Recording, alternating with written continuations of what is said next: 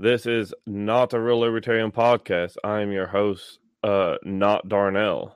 And with me today we have Rich Leach, your co-host, and your other co-host, Will Daughtry. Hello. So today's episode is sponsored by Will Daughtry's Irish Coffee. That's right, best in the land. So, per the headline, we're going to talk about right to repair a little bit and kind of the libertarian stance on that. This will be a really philosophical, I think, episode, but that's libertarianism, and it's all just, it's philosophical, and it's it's yeah. But so I'll go ahead and start because I'm struggling here. I'm gonna try and get myself going. So for those who don't know, right to repair is basically this argument that you should have, if you buy a product, you should have the right to repair said product. And the way it's kind of skirted this argument for a long time, or companies have skirted this argument, is, well, they say, well, you have the right to repair it. But the problem is you don't really have ease of access to repair it. So the kind of the name on it's kind of misleading, and it's almost kind of a lie. But for example, iPhone. You drop your iPhone, break the screen. You've got two options. Number one, you can either go to Apple and pay their outrageous price to have it repaired, or you can go to a third-party company like, I think, Batteries Plus, I think, does screen repair too. And you can go there and have it done, but they're not Apple parts. A lot of times you'll see like third-party parts that may or may not work, or they work. If they do work, they're not as good as the original parts. This, that, and the other thing. So it really just does come down to this argument as to whether or not you should be able to buy these parts. So, for example, we'll pivot into something here. I got an example for you. Okay. How about technology on tractors? First time I ever heard of IP stuff was when you're buying a tractor. So you got a farmer with a tractor that's got a computer system on it that he can't crack open, and then the computer breaks, or he needs an upgrade or an update to the software, a BIOS update or something like that, and then can't get it. What do you think about that? Yeah. So John Deere is actually the big fight that people have is with these tractors.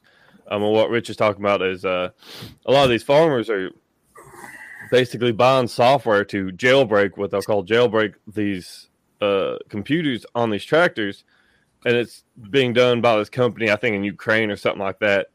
But so I mean, they're having to basically, in order to make these hundreds of thousands of dollars piece of equipment work, is they have to pay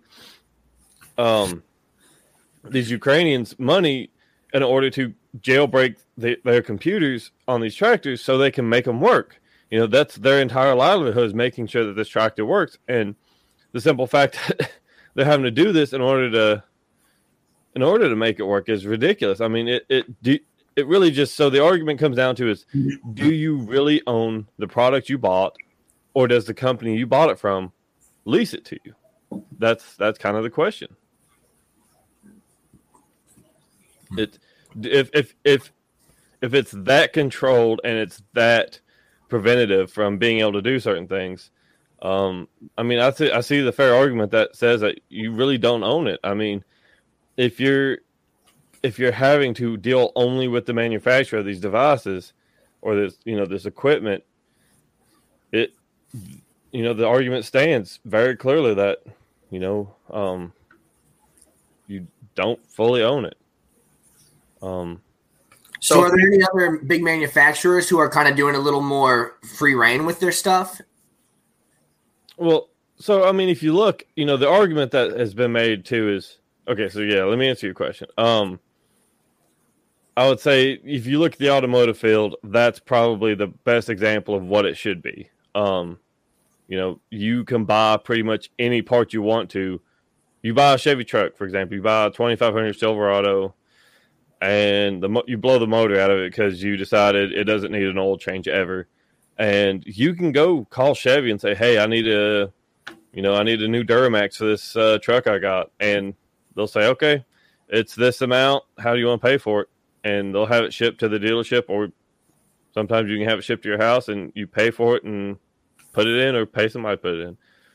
But you don't see that with, with technology manufacturers, or like with John Deere. The John Deere fight's been going on forever. That's a big one that's been fought for quite a few years. And I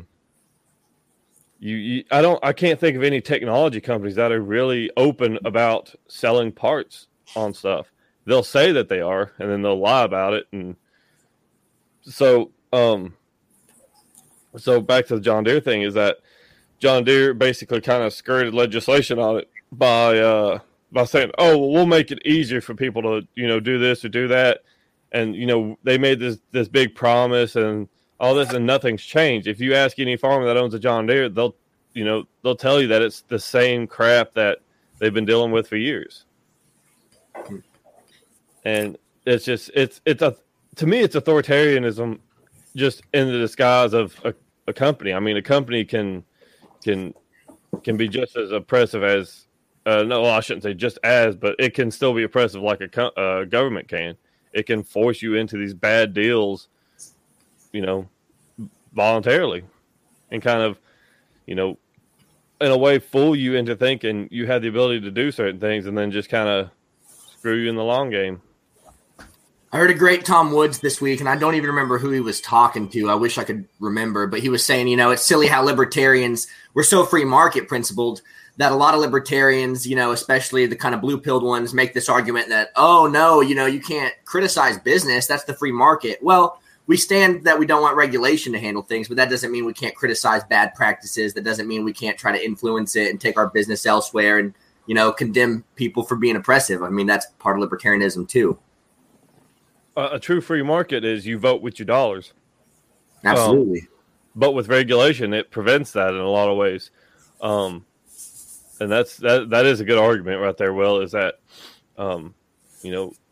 free market doesn't necessarily mean you can't shit on a company, because companies are just like governments. They're an autonomous, no-named, no-face group.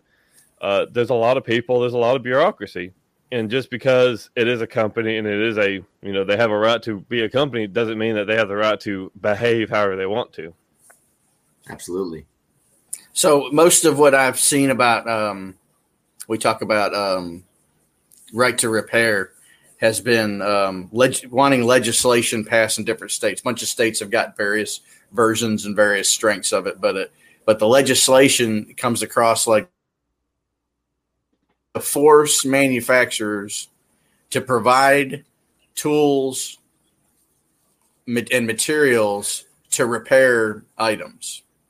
So let's think about the word force and enforcing a business to do this. Now, if I'm going to sell some widget and people want to buy the widget, I want to be careful about, and we're talking about using government here. We're talking about using government to make a law to force a manufacturer to make those things available. I think there's a difference between forcing him to make those things available and in empowering him to keep other people from providing the same things or something similar. Absolutely. They can guard trade secrets and things like that. If there's something special about the glass on the phone or the BIOS update for the tractor software or hardware, whatever. I could see them saying, well, I got it and you need it, and this is the only place for you to get it. And the market works out, how you make the transaction happen.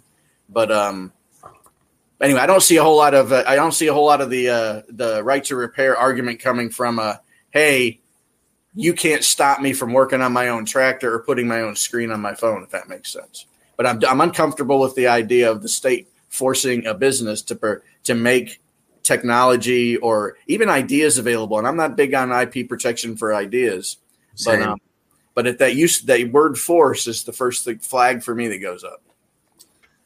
No, I completely agree. I think about like the Chevy 350, I feel like is kind of a good example of how it could look of, they're open to letting other manufacturers create it because it's such a popular engine. It's like you don't have to call Chevy directly. You can call Jasper. You can call a bunch of classic companies, and they all are making that engine now.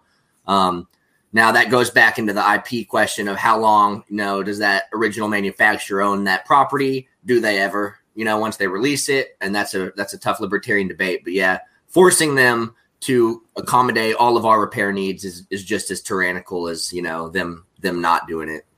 So my thing for that is, okay, so every time I hear the word force, I back up and go, is there a different way to handle this, And freedom is about people not using force against you. It doesn't mean you have the right to do anything you want to do necessarily. I mean, that's what property rights establish, but I don't like the word force. So when you buy this stuff though, now we get into this but end user agreements, we all sign that crap.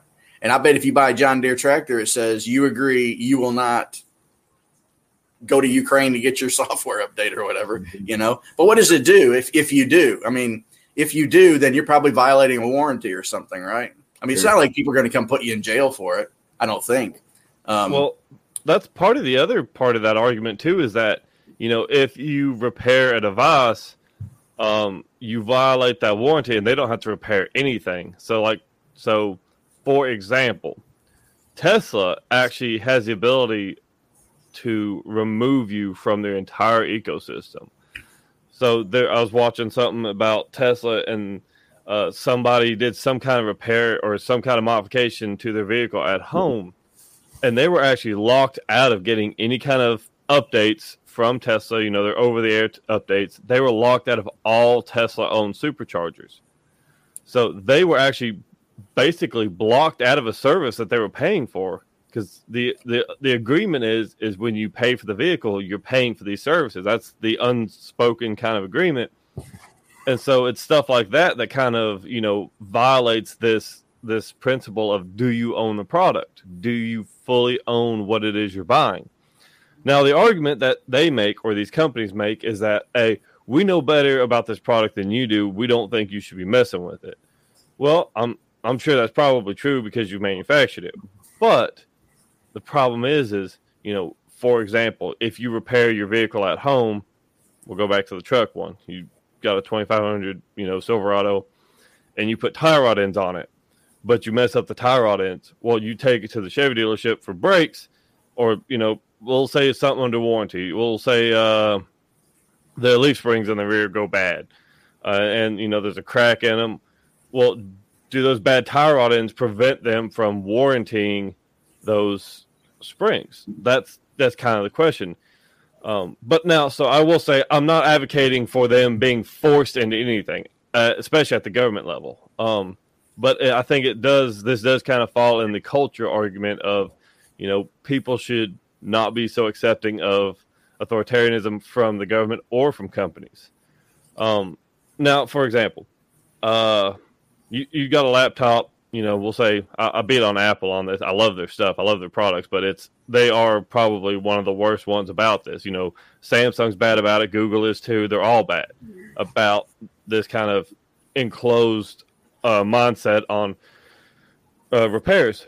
But so like the new MacBooks, they got that M1 chip. It's all a system on a chip. It's all soldered onto the motherboard. I'm not advocating for them to start moving in a regressive manner to where you can repair stuff. The argument should be then is if that chip goes bad, you should be able to buy another one and pay somebody to solder it onto that board. Or, with SoCs, typically it's built into the board anyway, so it's not really something like you can just really solder and go. But, RAM, that's the thing about these new M1s is that it's really tricky to look at a lot of this stuff. But for example, we'll just say the RAM cards are soldered onto the board, right? Your RAM goes bad. Well, the way it works right now is you pretty much take it to Apple and they say, okay, you'll just have to buy a whole new board. They just sell the whole thing, which is an extended cost because they don't want to have to worry about messing it up and you just getting something for free out of it. They want to force you into the bigger purchase That way, they're A, getting more money out of it, and B, it reduces their risk. And it really just does fall into, it's just it is a scheme, in my opinion, to force customers into bad deals. It's just I don't know the best way to explain it. There's much smarter people out there than me, and I know Rich has read up on it quite a bit. I will say this: you can always tell who's done some research on this by who uses the term widget and who hasn't, because widget is actually like the legal term that they use in a lot of this legislation is the word widget, which is really funny because you can tell the people that write these laws have no idea what the hell they're talking about, because they'll just say something like that. They'll say widget, but that could be a tractor, that could be a phone, that could be a $30,000 computer, but they'll refer to it as a widget. So Stephan Kinsella's book, it's about 90 pages. It's called Against Intellectual Property. Runs through all the different kinds: copyright, trademark, trade secret, patents. Tells you what they actually do and lets you know that you probably don't really know. Most people think they know what those things do, but I was surprised at how little I knew about it. And then he talks about the two different libertarian branches of the argument. There's the deontological, I think, and the utilitarian. Deontological is based on natural rights, and it's the whole "I own this thing. You can't keep me from working on it or repairing it or whatever would be the way you'd look at this one, I think." And then the deontological or the utilitarian argument is, well, what's better? And so what's interesting to me is you could run both these rabbits, and both of them have some validity. I would say I would be reluctant to mess with Apple's business model about their hardware, because everybody just about agrees that it's better than anything else. In general, Apple's hardware is better. And if I wouldn't want to mess with that a whole lot. I don't know enough about the technology to know whether the boards, the way they put that together and they got it all soldered on there, how big a difference that makes. But anyway, the utilitarian argument would be, well, are we better off in the end? And one of the arguments might be that, okay, a few of you know how to go about fixing your Apple computer or whatever, but most people don't. And in the end, there'll be a lot more good computers if people aren't messing with it than if they are, if that makes sense. I'm trying to apply it to the computer idea. But in intellectual property rights, the argument is, well, if you don't let people protect their innovation, then people won't innovate because you won't get paid for it. People are, as soon as you do it, the Chinese use it or they adopt the technology or they build it or your neighbor does or whatever. And so there's some interesting arguments on both sides of that I encourage people to read that book. But I got on a rant there, but I'm going to read that book for sure. I think that sounds like a good, the utilitarian side sounds like a solid argument, but then I think about what if there's an economic collapse or something and Apple's no longer functioning and Samsung's no longer functioning and we have all these broken computers we need fixed. Then what do we do? Because nobody knows. You got to be careful with the utilitarian argument as well, because the utilitarian argument says whichever way of going about this produces the best results for the most people. That's not libertarian at all. It's not freedom. Yeah. But it's hard if you run both rabbits, it's tough. Argument as well, you're talking about, well, I bought this thing. Do I own it or not? Well, I don't know. You signed a contract that said you wouldn't get a BIOS update from anybody but John Deere, or, you bought it knowing that everybody knows that you can't just slap a screen on here. They're hard to get. You got to take it somewhere and get it fixed. I mean, I'm new to Apple products, but I've got an iPad that I managed to crack the stupid screen on, and it's obscene. And of course, there's YouTube videos all about how to replace that screen, but Leach ain't doing it, Yeah. So I wanted one last thing I was going to say before I get on my rant. Again, when I'm thinking about freedom, and this is just me, I'm not thinking about so much about, well, I need to be, or I can do what I want to do. I don't come at freedom that way. I come at freedom from the outside is, are you stopping me from doing something? Because some things I want to do, I can't do, and nobody's stopping me. You know what I mean? Absolutely. So there's something wrong. If I have a piece of equipment that somebody can fix and has the stuff to fix and won't, because there's some law that says he's not allowed to duplicate that technology, How did you get that screen that's just as good as theirs? Well, I got it through the great, the black market or whatever, because there's some kind of trademark or patent protection on, that screen technology. And at that point now somebody's using force against me. Nobody's robbing anybody of anything. And I'll just finish up with this. Kinsella's big point in this book is that real objects, things that you have in your hand, if you take these glasses from me, then you've stolen from me. But if I still have my glasses and you manufacture some glasses that are just like it, well, I still have my glasses, so you can't say you're stealing from me. And the argument has been that you're taking future profits from me or whatever, or from the manufacturer. Well, you can't promise that, And there's no historical record, believe it or not, of that really happening, where innovation doesn't happen because somebody's future profits aren't protected. Actually, the opposite is true. But anyway, I got another rant. I'll let you guys talk about it. I will say that there is another avenue on this argument.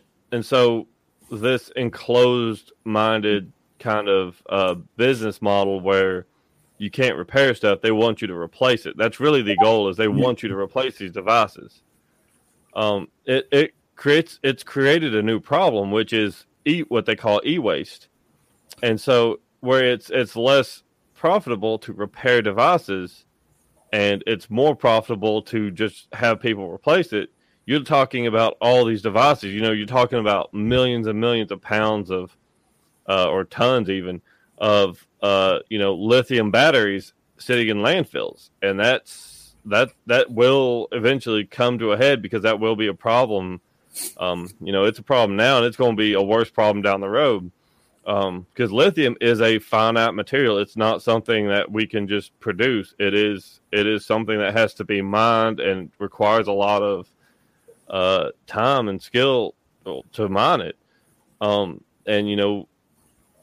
It really does kind of box us into this corner of blowing out resources that we don't have to replace. So, you look at it like that.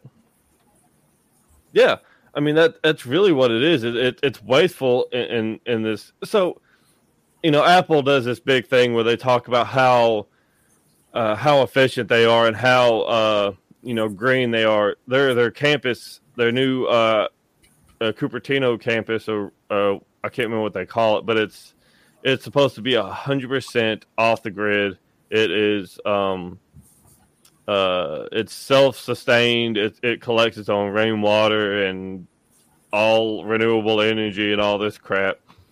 But then they'll turn around and basically have these really wasteful, environmentally harmful practices that, promote throwing all this e-waste into these landfills. And we don't have any good way of handling that, because, you can say use an incinerator, but that's a very expensive method of getting rid of trash. And you got to think, how do you sort that out? Is you're going to have someone digging through people's trash to pull this e-waste out?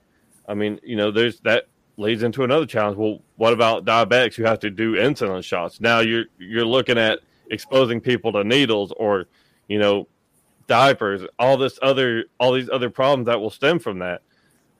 When in fact, you could just easily solve the problem by saying, hey, instead of forcing you to throw your phone out, we'll give you the ability to take it to someone who is skilled enough to repair this stuff. And that's and there's an economic factor to it too.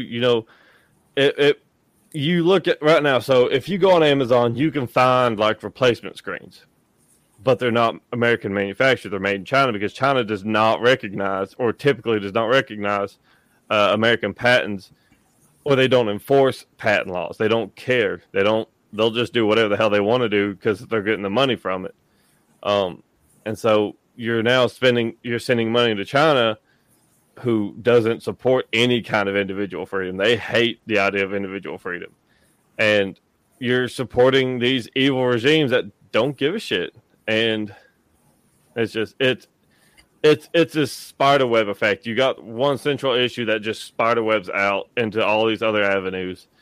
Someone's going to have to stop this by taking a utilitarian approach to business, because if anybody's like, let's say, and I've seen design some YouTube videos about, concepts of this, but let's say somebody made a phone and they made all the parts, very separable, very easily replaceable, repairable. Well, they're basically cutting themselves out of a job in a business eventually. At some point, there won't really be much of a need to buy new phones anymore, at least significantly less so than there is for Apple and businesses that have the other model. So someone's going to have to come into this as an approach and say, hey, I care enough about, people and, the environment and helping others and people's, economic situation to do this and, make a product that's actually going to last them for generations and allow them to fix it themselves. And I feel like that's kind of the only real solution is good business people who are not in it for profit anymore. I mean, they're going to make money, but not as much. Sorry. No, go ahead. I was going to say that the theme for me today is flags, right? All these flags that trigger me. So one of them I said a minute ago was this using force and talking about government having rights and government using force to provide, equality for us. Another one of my red flags is using force or government because the environment. That's like a flag right there. So when I hear, whoa, we got to do something because the landfills and lithium and so I'm not saying it's not something to be concerned about. I'm just saying when I hear it, I think, So we're back on save the environment by empowering government to. Well, I care about the environment personally, and I'm not saying I'm the best recycler by any means. And I drive the 3.5 V6, not an electric car. So, I mean, I'm not the greatest, but I think it should be handled from an entrepreneurial side, from a, investment side, from a shoptivism side. I don't think government's by any means the solution. In fact, the U.S. military is the biggest polluter in the world, so we're always going to protect that situation. But if business owners came out and said, we want to do this because we care about the environment and we care about, helping people and making things more affordable, I think that's the way forward. But that person is not going to have as much profit as Steve Jobs did. And that's that's a hard thing to do. So, it's the consumer is what drives all this, though. And so, you got two solutions. You can either, shove environmentalism, and I'm not saying you're advocating this, but I mean, we can either shove environmentalism down everybody's throats because they're stupid rubes who don't understand that their 396 4-speed, gas engine transmission combination is poisoning the earth for our grandkids. So shut up, rube, and ride a bike. There's that way. And then there's the market process, and part of the market process, which I think is working right now. I mean, Tesla, I don't know why anybody wants one of those things, but people do. And people are paying all kind of crazy money for those things, knowing that they're going to be locked into a system that they can't screw around with, knowing all the things that they know that comes with it. I think markets will. And so I don't know if, and I don't think you're going to create, this world safe environment by, people using market processes and convincing people peacefully to participate. I don't know if you get to, this perfect pollution free world that way, but I don't think, and I think when you talk about, the Chinese, especially, ignoring IP laws and creating these screens we can get anyway. I mean, I think they're accomplishing a benefit because I'm against intellectual property. I don't think they've got a real leg to stand on protecting patents and all that kind of stuff. And I think the market wins anyway if they screw around long enough. I mean, Chinese create the screens we need. The Ukrainians create software that you can load on your John Deere tractor. I think markets are the way to go on that. But I think that as far as the environment goes, the goal is, if it's important to us, it is convincing people to spend the money. And then once, it's expensive on the front end, but eventually it levels out, and because it's, supply and demand takes care of that. Well, I will say that, yeah, so the argument should never be government force to do anything, because it always leads to an excessive use of force every time. It doesn't matter what legislation. But if you convince people that you're stealing from them, if somebody like digital music is an example of this. There are people say you're stealing from the creator if you make a copy of that music and then distribute it, or even sell it. If somebody's rights really are being violated, then government, if it exists, has a role in providing justice for that. Yeah, it's about protecting individual rights over promoting good or bad behavior. So I will say let's do touch on that. So the intellectual property thing, I do think that will be a good kind of thing to look into as well. But my opinion is that there should be certain protections for people who come up with good ideas, to where, like say, for example, I come up with a new firing mechanism for, ARs, and that where, it's more efficient. It, provides, less recoil. It cycles around better, whatever, something like that. But if I come up with that idea and I show it to somebody and I've got it, and there's no such thing as patent laws or stuff like that, well, I can show it to somebody and then they say, hey, this is a great idea. I'm going to go sell this to someone else. And all of a sudden, is that them stealing my idea to make a profit on it? Or is that just the free market working? Because in my opinion, if you've come up with the idea and you generate a really good idea, it should be protected. Now, I don't think that you should be able to hold on to that patent for 80 years to where you prevent anybody else from doing it.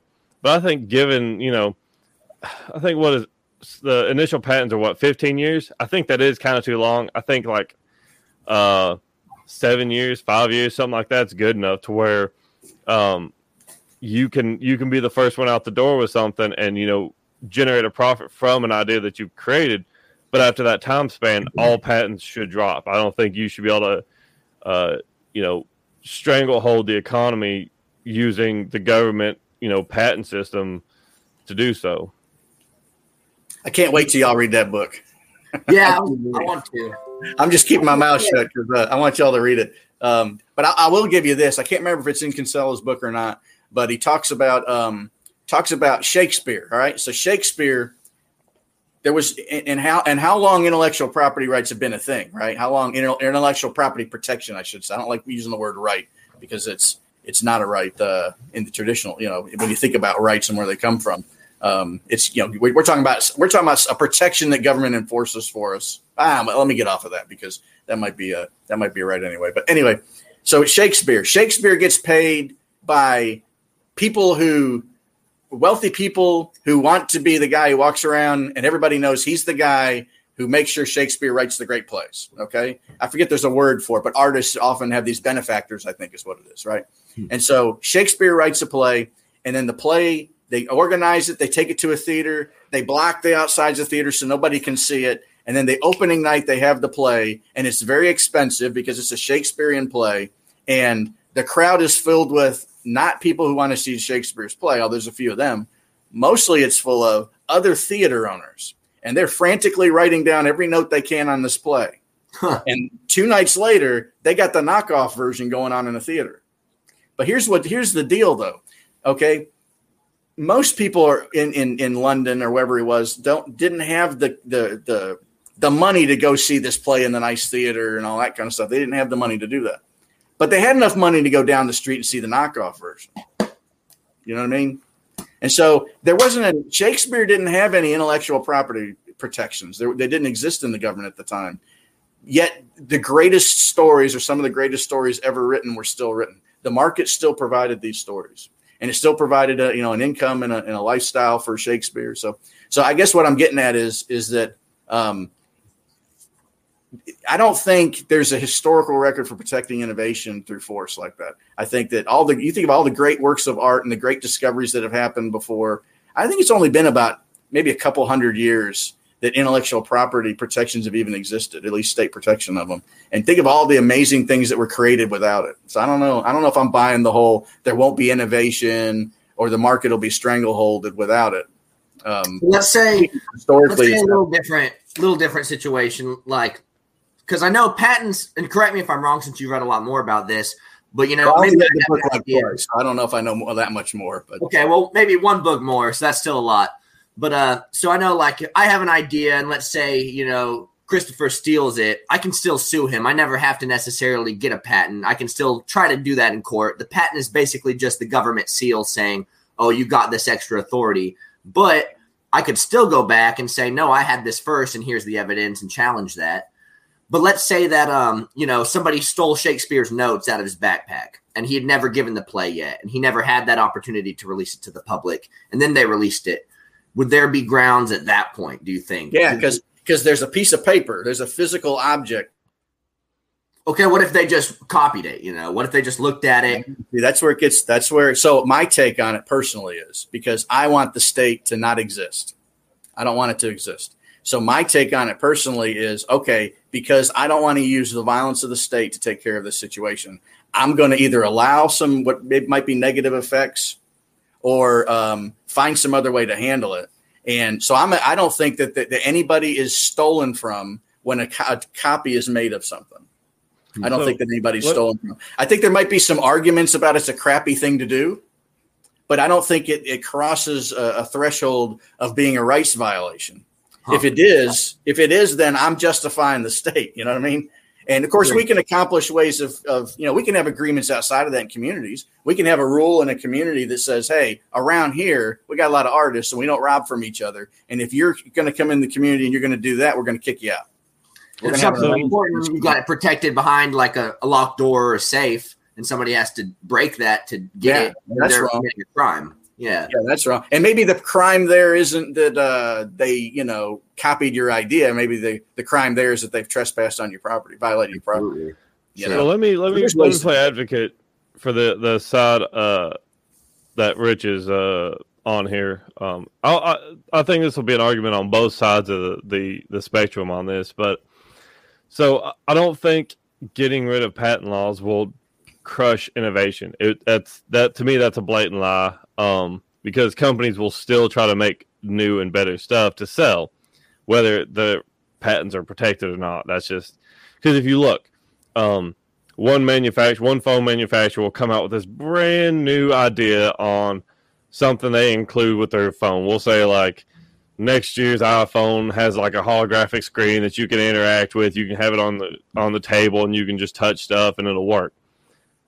I guarantee you the next year, Samsung will have that, Google will have that, Huawei, every company will have some version of that. Yeah, they've all got those patents locked away right now already. They're 15 or 20 years ahead of us. And so if you think about it, this is another one of the arguments I get on. I'm sorry to interrupt you, but I don't want to lose the thought. This IP protection, if you start looking at the racket they got going on right now, they're holding technology and not putting it out. So so if you think about it, IP protection is actually making technology worse instead of better. I mean, and so if there is a benefit to having IP rights and it creates some innovation, I would say, and I can't do the math because who knows how much there is, but you got to balance, how great technology innovation is going to be in the future with how long they're holding it. And they're holding each other's stuff right now, and they trade these patents between Google and Samsung and Apple and all that. They've got all kinds of litigation on the back burner right now because they know the next innovation coming out by that other company is something they've got something so close on a patent. And that's another thing they do too. They'll go ahead and pump it out anyway, and they'll say, "Well, bring it on. Bring on your lawyers. We don't care. We're going to pump it out and make all the money we can on it, and we'll just pay the lawyers with the money we make." So I think that's all right. It's fine. So I will say that the only downside I can see to removing all patent laws is that I think it'll sort of hinder innovation from people who don't have the funds in order to produce that product right off the bat. That's just my look on it is, say for example, I come up with the design to do that holographic screen or whatever, where all that works. Well, I could say, hey, I'll take this design to someone who can manufacture it and I'll sell it to them. Well, I show them the design and they kind of get an idea on how it works. Well, now they've just kind of said, we don't want to buy it from you. And then they turn around and just start manufacturing it. I can see that sort of being a problem, but once again, it should come down to the state shouldn't necessarily do that. My entire argument on this is, as average citizens, we should hold these companies responsible for their actions. It should be us who says, hey, if you're not going to do this, we're not going to buy your product. We're not going to, we're not going to condone that action. We're going to basically take our dollars and go to this company who manufactures modular phones. There is a company that does do that. They make like modular phones where you can actually take like little pieces apart and you can put in a bigger battery, you can put in a better camera, you can buy upgrades and just slap it in there. I don't know how great the product is. I can imagine it's not as good as some of the flagship devices that you see from Apple or Samsung or Google, because you lose a little bit of something when you're having to run all this stuff on pin connectors instead of being soldered into the board. But something like that is an idea. Something like that, people who really are opposed to the culture of technology now, that is an option for them. They can very easily buy that phone and support a company that has a vision that they support. And I think that is far more important than like patent laws or IP laws or shit like that. Just being able to vote with your dollar instead of voting at the ballot box for somebody to use a gun to enforce your beliefs. So there's a really relevant historical event, and Rich, this was probably in that book. I'd be surprised if it wasn't, but forget the guy's name, but somebody developed the intermittent windshield wiper. And he took it to Ford, and this was back in like the 60s or something. It was a long time ago, probably earlier than that, actually. And he took it. It was just a guy with an idea. He couldn't manufacture it. He didn't have the technology and the know-how and the money to do that. And so he said, can we do this? Can you build this for me? Help me with this? And they told him no. And then, a year or so later, they were doing intermittent windshield wipers on all their vehicles. Put it in a Mustang. Yeah. And he sued them and he got the money back eventually, and he won in court and proved that they stole the idea from him. I won't say that, Rich, since we're having this debate right now. But, that's a hard question. Like Christopher said, if you bring it to somebody and a manufacturer makes it anyway, well, when you're going into a meeting with good faith and you're bringing an idea to somebody and you're like offering it up to them, to me, that's kind of like saying, hey, I'm, giving you a chance to be a part of this. But if you don't take it, that's on you, not this is yours now. And so I don't know, there's some gray area there. And if somebody's going to make a lot of profit, I think government enforcement, no. Private courts, though, making like a litigation, deciding that money actually probably could have belonged to them in the first place. I think there's definitely a debate to have about that.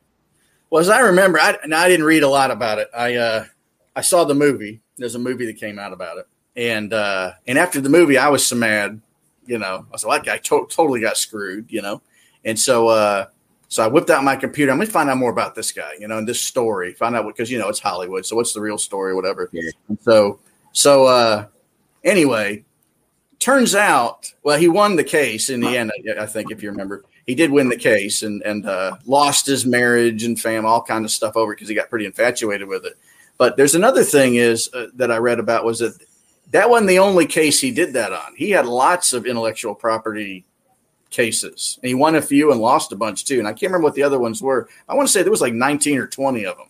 Huh. I got to thinking, is this guy like some kind of a patent troll? I don't know. I didn't really dive in too deep on it, but given that context, I backed up a little bit and I said, okay, now wait a minute. I got all emotionally connected to that story because he got screwed.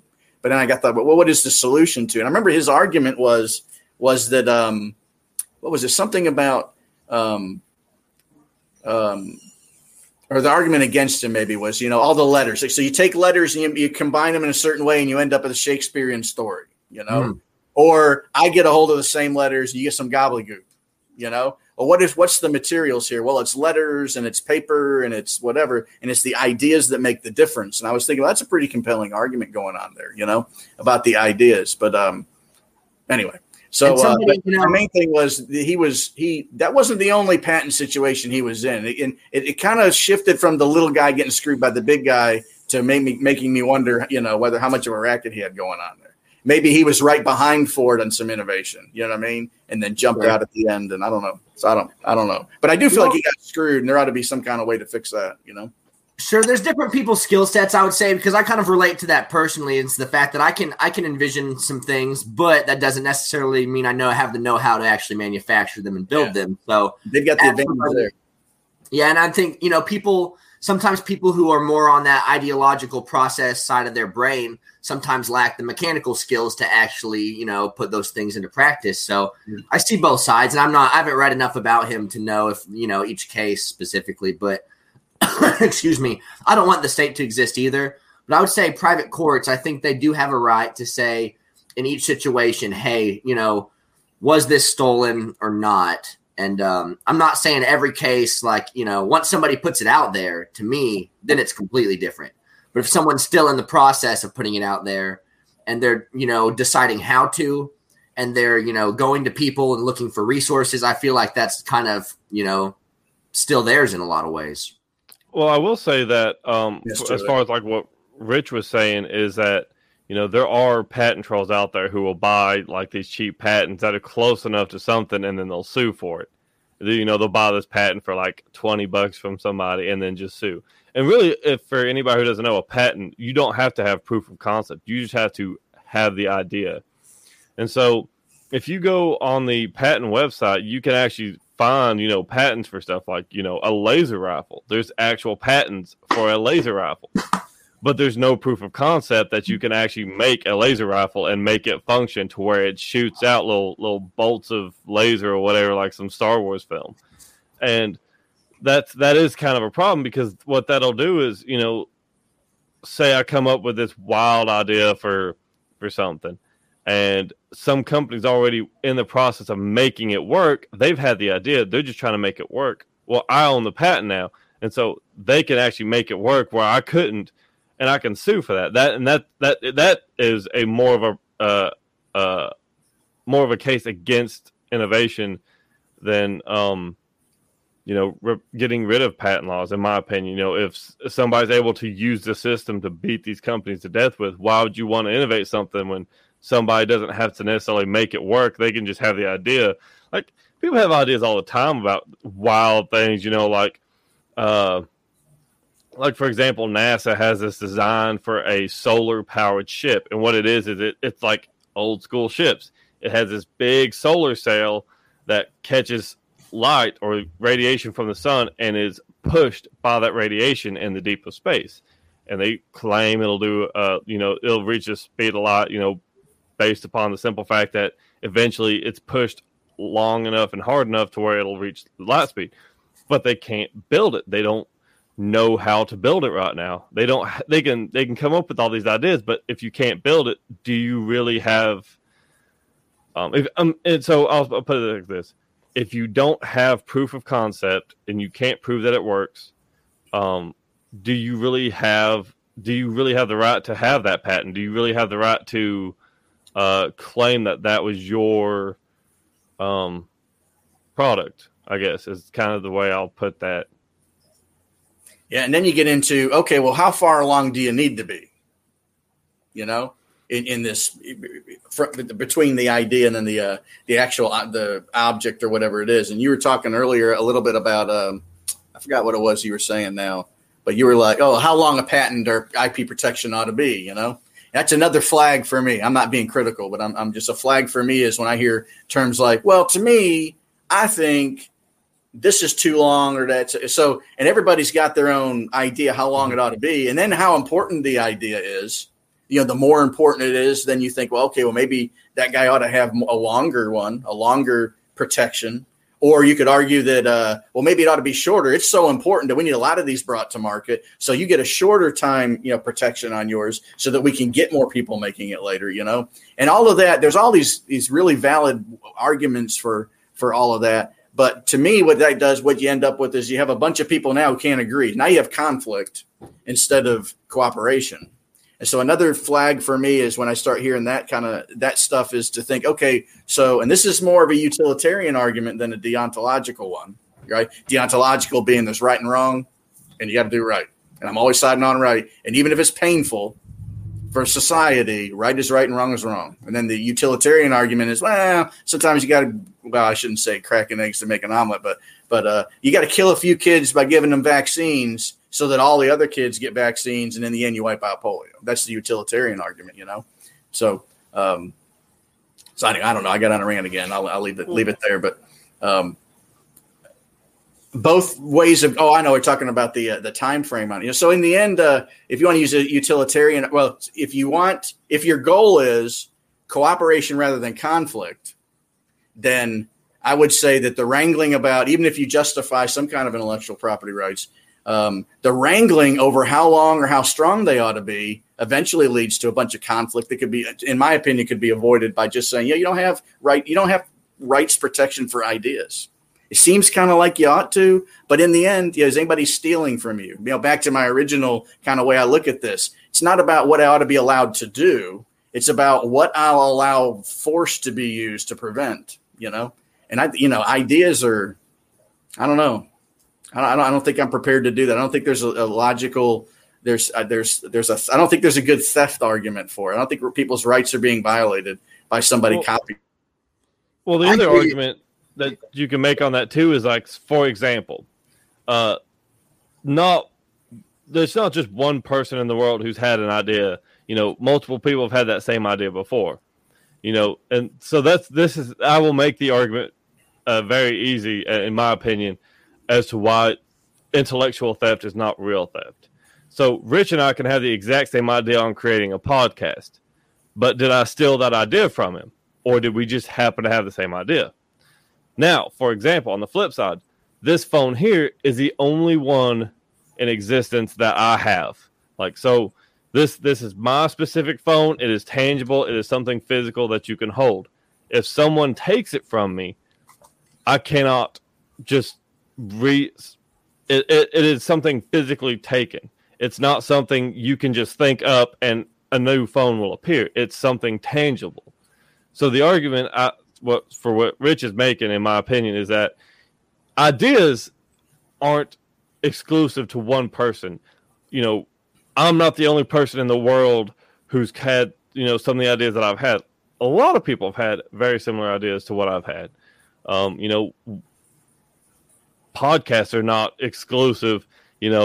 I think they make that joke that, the first three things you have to do when you become a libertarian is, one of the top three things is you have to start your own podcast. That's because everybody's had that same fucking idea, including myself and you two. But it does come down to, is it tangible? Is it something that can't be replicated? So, like, for example, that specific phone can't be replicated. It can be mass produced, but the experience that the phone has gone through, the apps that are on it, the information that's on it, can't be replicated by Apple.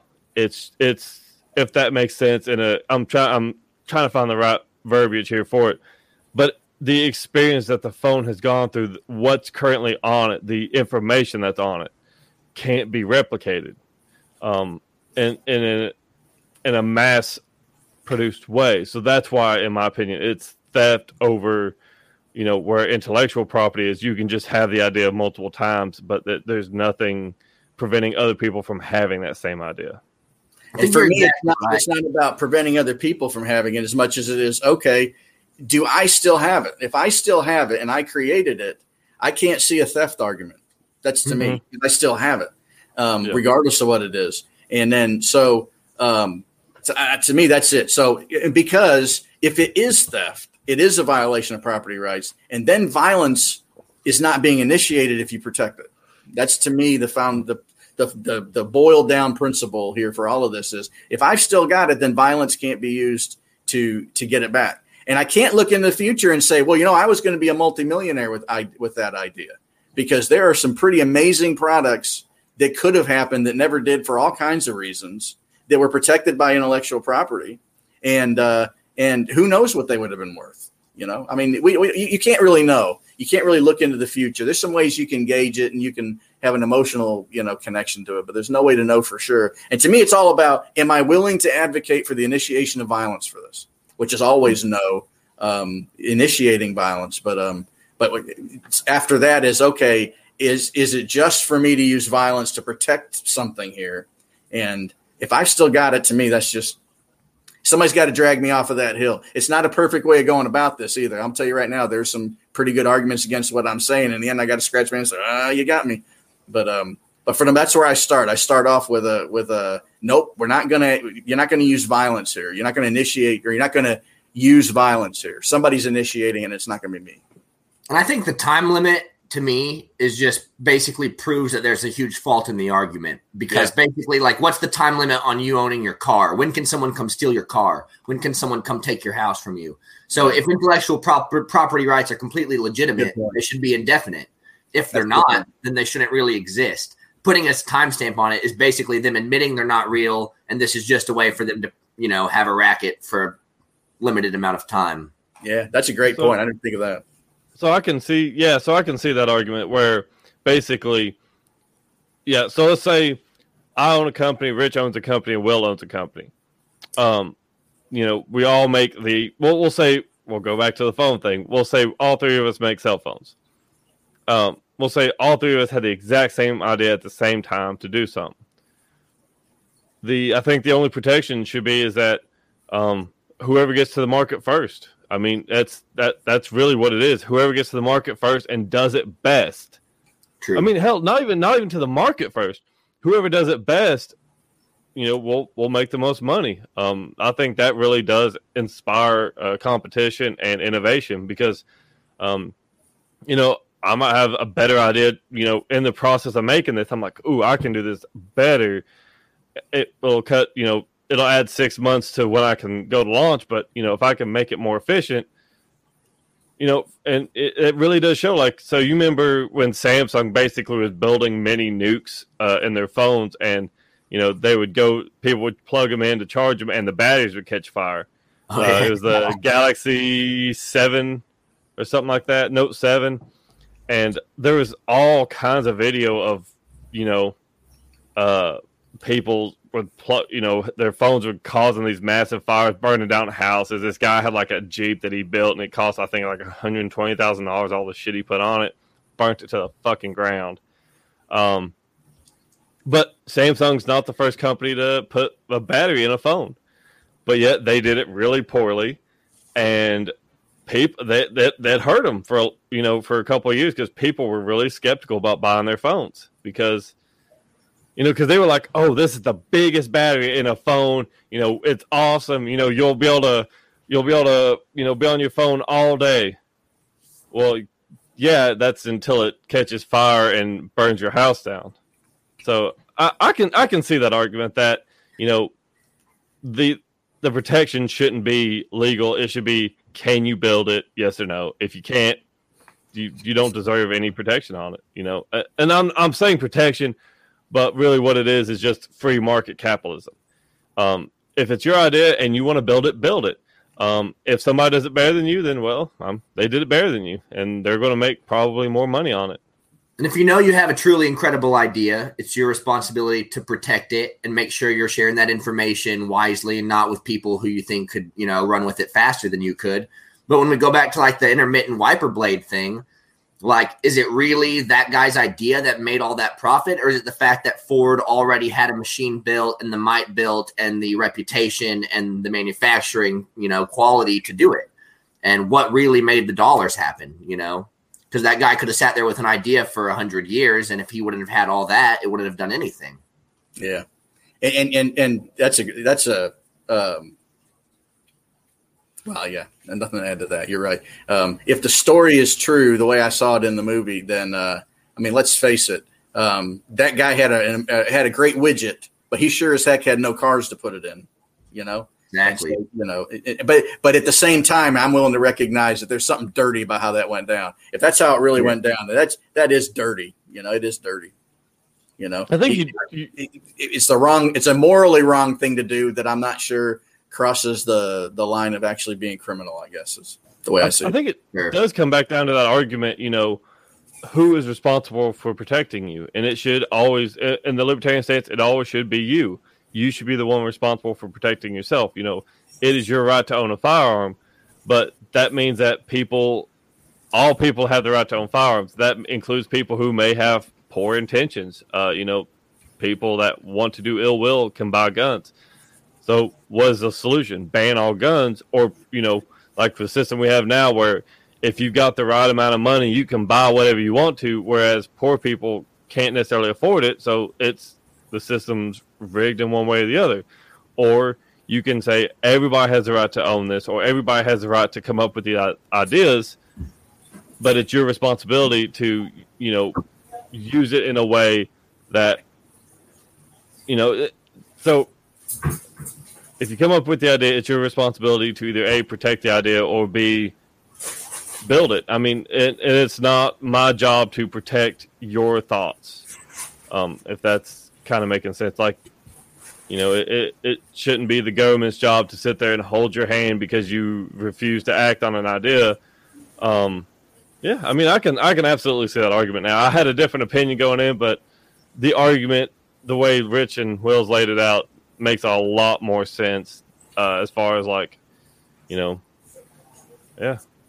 And there's always consequences. I said there's always consequence. That's the thing that's the problem with libertarianism is we can get to some fundamental principle, right? But there's so many layers of crap on top of it over the years that you got to unwind, that you start advocating for things that look or feel a lot like you're violating somebody's rights on your way down to getting to the truth. I mean, all these auto manufacturers, they have definitely benefited from decades and decades, or all these technology, decades and decades of is, in my opinion, been violence, but they benefited from it all this time. So it's almost like, well, if they get screwed on the way down to get into what right looks like, then, part of me is willing to even allow for that to happen to get down there. But it's uncomfortable because it makes you hypocritical, Sure. Yeah. I mean, that really is the argument, routes make people uncomfortable because it is hard. It's not easy. Self-ownership is not easy. It's very easy to be a slave for the state and just have the state run your life for you. That's easy, but you're not free and you don't have any rights, or you can have individual rights and you can do whatever you want to, but it's hard because there's no guarantee that there will be anybody there to pick you up at the end of the day if you fail. But I think that's really the human condition, where you should be able to explore and do these grandiose things. Steve Jobs back in, 2003, come out with the first iPhone. And at that time, you had two kinds of phones. You had like standard flip phones, the slide out keypad phones, or you had like the Blackberries. Steve Jobs was a piece of shit person, and he was an awful human being. But the idea of building that iPhone was revolutionary, because almost every phone on the market now resembles that original concept. It's a touch screen that does, it connects to the internet. It's got your, your phone capabilities. It's got music. So, and even if there weren't patents, there was no threat of government violence. I mean, so theoretically, every cell phone on the market now that's not an iPhone is a violation of that patent. If you could make that argument to where, well, our idea was to make it look like this. Now everybody's phone looks like that. Yeah, but that didn't stop innovation. It didn't slow innovation down. I mean, hell, you've got Samsung. It's got that Galaxy Fold now. The damn thing folds in half, and you can touch the screen and all that. So innovation won't stop. Patents are, pretty much just a way to screw people in the long way. Is really kind of what it's coming down to. But we've rolled over an hour. So, Rich, Will, y'all got anything you want to plug? Anything new going on? Libertarian Party Veteran Caucus, come give us a like. Oklahoma Libertarian Party, if you're in the state of Oklahoma, we're doing a ton. We've got a community event in about an hour and a half that I'm about to go set up for, raising some money for kids' school supplies on the east side of Oklahoma City. So those are my two plugs. I got nothing. I'm a state organizer for the Mises Caucus. So if you hear anything about the Mises Caucus and want to get it straight, give me a yell. I'm happy to straighten out whatever you're hearing. And that's it, really. I will say, for anybody who might be in the Tennessee area or in the, oh Lord, I'm trying to remember the name of it now, Sevier County area in Tennessee, I have been asked to give a speech, unfortunately, and I am going to absolutely blow this, but it is June 26th at 6 p.m.